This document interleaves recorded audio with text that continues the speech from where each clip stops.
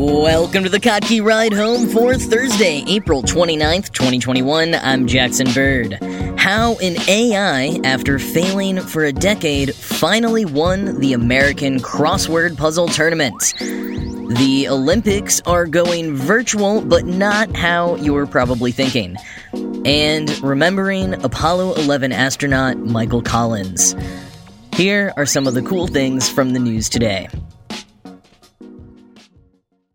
When the American Crossword Puzzle Tournament went virtual this year, I'm not sure the competitors thought that would mean that the winner would also be virtual.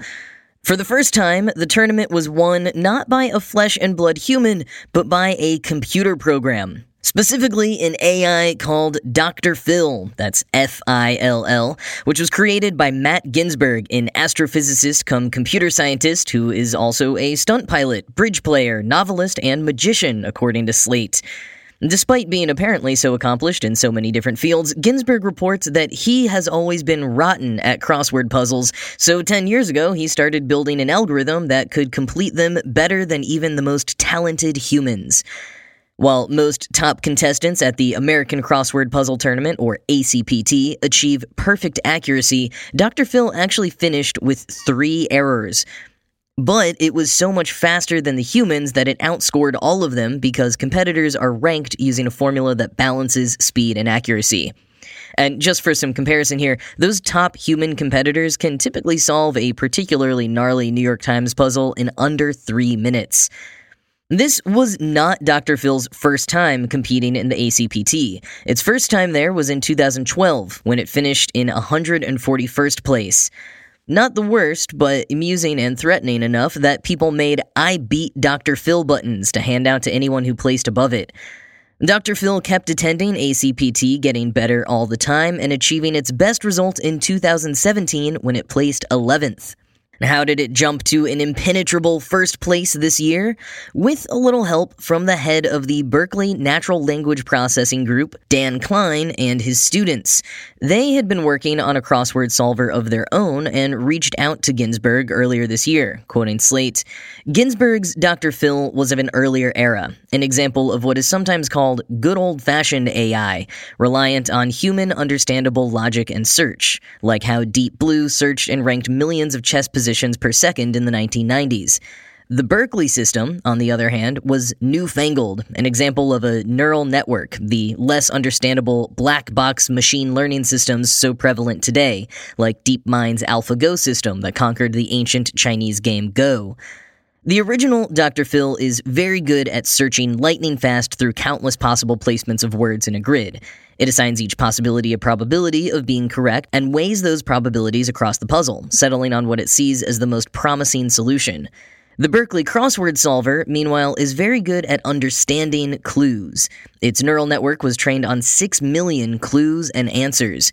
Its network learned what Klein calls the generalizations and abstractions that allow a human or a machine to understand language. Our knowledge of language is based on a massive amount of talking and hearing people talk and things we've read, Klein said. All this language we use and that we've been exposed to, it leaves a trace. And these AI systems are really no different. The Berkeley program is like someone who's been raised not by wolves, but by sentient crossword puzzles. It learns by playing crosswords, and this system has played a lot of crosswords, Klein said, laughing. People have played fewer crosswords, but have lived in the world. End quote. Just a few weeks before this year's tournament, Ginsberg teamed up with Klein and his crew to mash their systems together. In addition to the new Frankensteined program, which started working just in the nick of time, Ginsberg also ran it on a custom-built 64-core processor computer with 2 GPUs, something he wasn't able to do when he had to travel to the tournament when it just played on a laptop. So yet another benefit of the competition going virtual. And as we know, it worked. Dr. Phil outscored the next highest competitor, Eric Agard, by just 15 points. Though, because the tournament works by having the top 3 scorers then compete in a championship round, the ultimate winner ended up being Tyler Hinman, who completed the puzzle in 3 minutes. Now, Dr. Phil and its creators were not eligible for the grand prize of $3,000, but Dr. Phil did play the championship round just for fun and solved it without errors in just 49 seconds. On the computer science side of things, Ginsburg views Dr. Phil as a productive demonstration of the power of melding the more old-fashioned style of AI with newer machine learning. He said, quote, "Those two groups have historically not played well together. They don't like each other. Everybody has this huge bias that they're going to use one approach and not the other, and it's been bad. As a scientist, I'm incredibly excited to see these two communities finally working together to solve problems that were too hard for them individually." End quotes. But how do hardcore competitive puzzlers feel about it? Well, I think those I beat Dr. Phil buttons from 2012 are fairly telling. So too are the reported cheers in the conference hall anytime the AI makes a mistake. And Slate reports that this year the chat room was filled with boos when it was announced Dr. Phil came in first. Amy Rinaldo, co-editor of Crosswords with Friends, told Slate, quote, "On a personal level, I find the Dr. Phil project annoying. Nobody wants a machine to beat them at something they're quite good at. But I somewhat grudgingly recognize the sci-tech importance of Matt Ginsburg's project." End quote. And that is kind of what it comes down to. As Jonathan Schaefer, who built an AI that solved checkers, put it, quote, "Like we've seen with other games and puzzles, beating humans at crossword puzzles is a combination of technology and ingenuity. And like we've seen for other domains, there's no easy answer. There's no substitute for hard work and patience." End quote. It's a different kind of hard work and patience and skill than the realm it's competing in, but it's still an incredibly impressive feat that ultimately has a real human behind it. And this isn't the end. Klein and Ginsburg and their peers will continue tweaking Dr. Phil, and the people who write crosswords, especially tournament-level ones, will continue trying to make them harder, both to challenge the AIs and the super competitive humans. I mean, it took nearly 10 years for Dr. Phil to beat the humans, so I don't think a human usurping its title again is completely beyond the realm of possibility.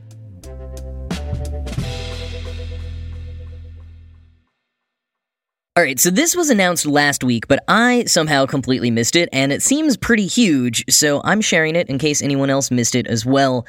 So while the Olympic Games in Tokyo are still going ahead in person, the International Olympic Committee announced that they will be launching a separate Olympic virtual series. This is not replacing this year's event or any other Olympic Games, but rather an additional initiative that will have the IOC exploring eSports and virtual sports. As of now, the included virtual sports are baseball, cycling, rowing, sailing, and motorsport. It's all set to run May 13th to June 23rd, with the hopes of building up excitement for the physical Olympic Games in Tokyo. Quoting The Guardian, "A well-placed source told The Guardian that while medals would not be awarded for now, the possibility of medal events in the future for physical virtual sport, such as online rowing and cycling, should not be ruled out. But the source insisted there would never be gold medals for Overwatch or League of Legends."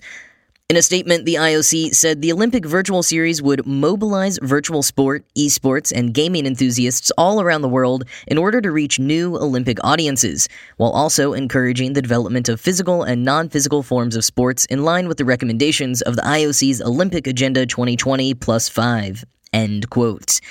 The Olympic Virtual Series is partnering with both international sports federations like the World Baseball Softball Confederation and gaming publishers like Konami and Gran Turismo. The IOC is leaning on those organizations, many of whom have existing infrastructure for hosting competitions, and I imagine a lot of them will be pulling primarily from their existing relationships with esports competitors to fill out this first roster. It does seem like this is mostly a bit of a PR thing to drum up interest in the delayed 2020 games, but depending how it goes, it could get more formalized in the future, which in some ways would mark one of the most massive changes to the Olympics in a very long time.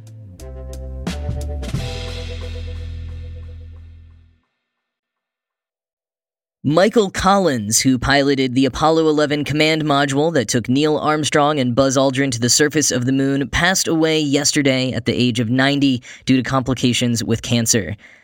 As we talk about space exploration so much on this show, and as Collins played such an instrumental role not just in the most famous American space mission of all time, but also in preserving the space program's history and inspiring people around the world, I thought it appropriate to take a moment today to honor him. A lot of people describe Collins as being the forgotten astronaut, or sometimes the loneliest man in history, as he stayed in the moon's orbit all alone for over 20 hours while Armstrong and Aldrin took humanity's first steps on the moon, even losing radio communication while he was on the far side of the moon. The New York Times' Jonathan Coram pointed out on Twitter that in taking photos of the lander touching down on the moon with the Earth in the background, Collins, quote, captured all of humanity in one photograph, except himself, end quote. And the New York Times, by the way, has a great interactive photo essay featuring some of the photos Collins took alongside transcripts of his conversations with Armstrong, Aldrin, and Mission Control while taking them. Link in the show notes. Now, while Collins admitted to the loneliness in his 1974 book, Carrying the Fire, writing at one point, quote, I am alone now, truly alone, and absolutely isolated from any known life, end quote. He didn't see that loneliness as a negative thing, however, but rather the experience of a lifetime. Quoting The Verge, he relived the feeling of utter loneliness as his Columbia module flew into the remote darkness of the moon's far side. I like the feeling, he wrote in his memoir. Outside my window, I can see stars, and that is all. Where I know the moon to be, there is simply a black void. He called his perch in the capsule his beautiful little domain in a 2019 interview with the New York Times, adding, it was all mine. I was the emperor, the captain of it, and it was quite commodious. I had warm coffee, even. End quote. He also emphasizes that top of his mind was making sure his fellow astronauts made it safely to the surface of the moon and back. Around his neck, he wore a packet listing out 18 different contingency plans in the event he needed to rescue them. And while many people do wonder how he must have felt to be the one left behind, getting to hear his colleagues take the first steps on the moon over the radio but being too high above them to see it, and even hearing President Nixon call to congratulate the other two, but Collins wasn't even originally scheduled to be on Apollo 11 at all. He was originally going to be on Apollo 8, the first mission to orbit the moon, a sort of recon mission for the landing. But he ended up having to undergo surgery for a herniated disc, and after a successful recovery, he was reassigned to the historic Apollo 11 mission. He never did make it to the moon's surface himself, though. In fact, he never went back to space. Even before embarking on that world-changing mission, Collins had decided that he was going to leave the space program, citing his desire to spend more time with his family. He went on to serve as Assistant Secretary of State for Public Affairs and later became the director for the Smithsonian's National Air and Space Museum, where he oversaw the opening of its new, current building on the National Mall in 1976, helping ensure generations of children would get to learn about the space program and be inspired to perhaps embark on such an adventure themselves one day, or contribute to the work that makes such adventures possible. And on that note, I really like President Biden's take on Collins' contributions, which he released in a statement yesterday, quote, he may not have received equal glory, but he was an equal partner, reminding our nation about the importance of collaboration in service of great goals. From his vantage point high above the earth, he reminded us of the fragility of our own planet and called on us to care for it like the treasure it is, end quote. In addition to his Carrying the Fire memoir, Michael Collins wrote a number of other books, including his 1990 book Mission to Mars, which makes the case for refocusing the space program towards exploring Mars. He was a very gifted writer and remembered for his exceptional wit and good humor, so I'll leave you with a clip in his own words from an interview with PBS NewsHour's Miles O'Brien on the 50th anniversary of the moon landing in 2019.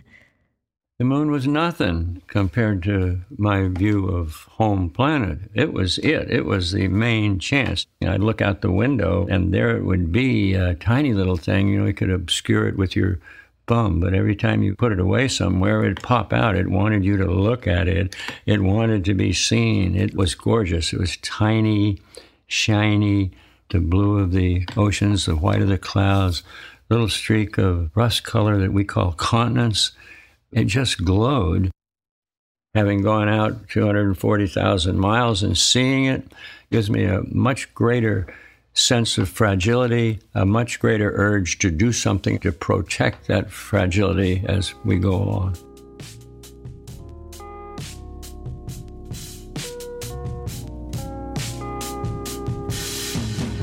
Well, from first moonwalk to commercial spaceflight, Jeff Bezos' Blue Origin has announced their plans to sell tickets for seats on their New Shepard rocket. They say they'll release more information on May 5th, so coming up soon. The teaser video posted to the Twitter account doesn't include any info about the price or when it would occur just yet. New Shepard is a suborbital rocket, and paying customers would go up 340,000 feet to see some pretty incredible views of Earth and experience a few minutes of microgravity before returning back to Earth. So, yeah, commercial spaceflight is really happening.